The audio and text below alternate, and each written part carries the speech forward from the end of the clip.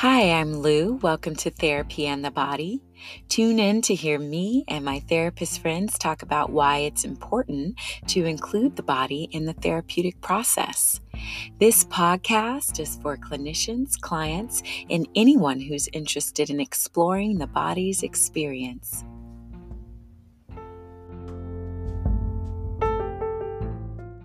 In this episode, I'm going to be talking about the polyvagal functional systems and how these systems impact behavior. I hope this gives you light bulb moments because it did for me.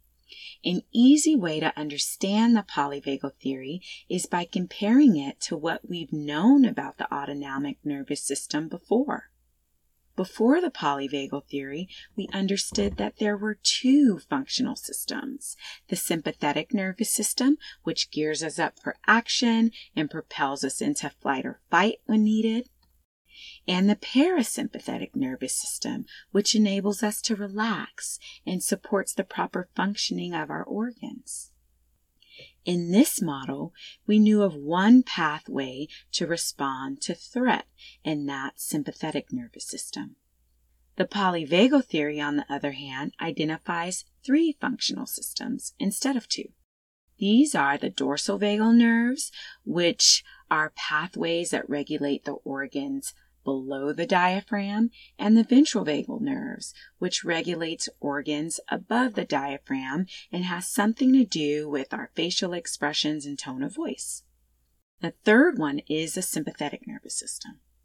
With this newer understanding of our nervous system, we have two pathways to respond to threat: the sympathetic nervous system, fight or flight, or dorsal vagal, which is playing dead or dissociating.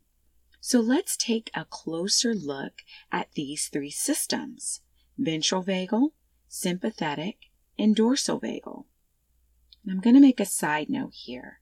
My examples are general and not graphic, but they may be triggering for some people, so please do what you need to do to take care of yourself. The ventral vagal neural pathways are our most recent evolutionary development.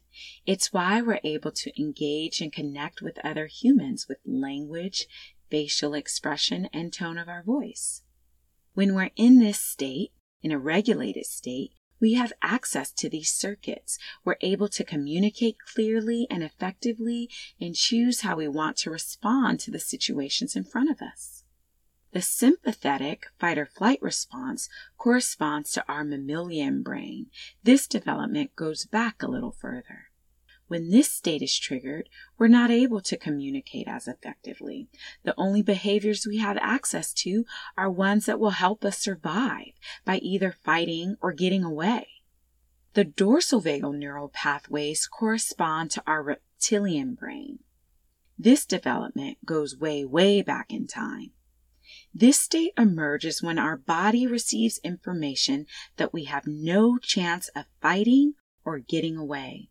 Our best chance at survival in this case is passing out or otherwise dissociating. This is the only behavior we have access to in order to protect ourselves from what's happening. As we go down the line of the evolutionary development of our brain and nervous system, the behaviors we have access to become more and more limited.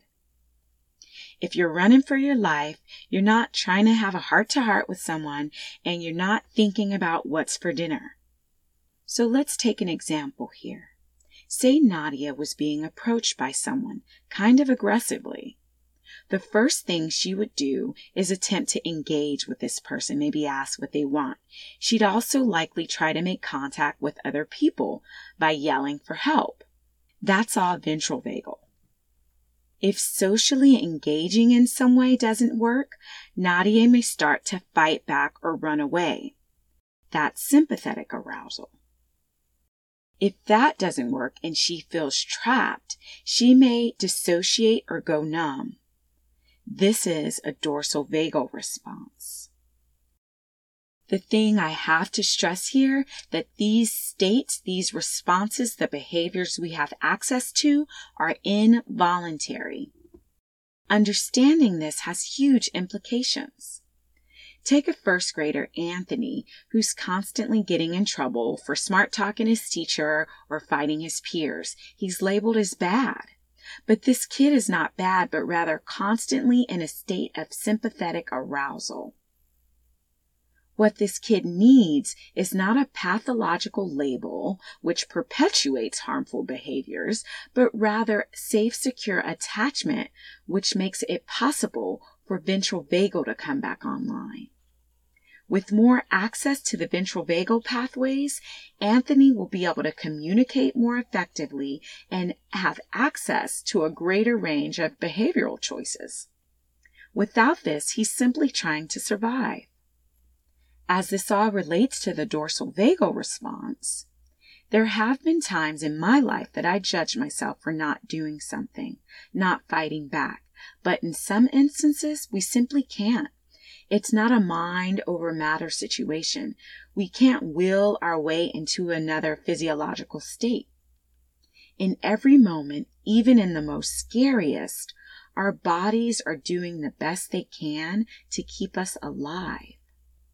So let me know if this is clear, or if you have any questions you'd like me to clarify or go into more detail about.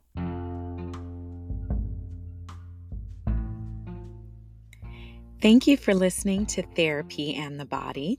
To get in touch with me about trainings or private sessions, email loujohnsontherapy@gmail.com. To learn more about how I work with couples and individuals, visit my website at loujohnsontherapy.com. Lou is spelt with an L-U.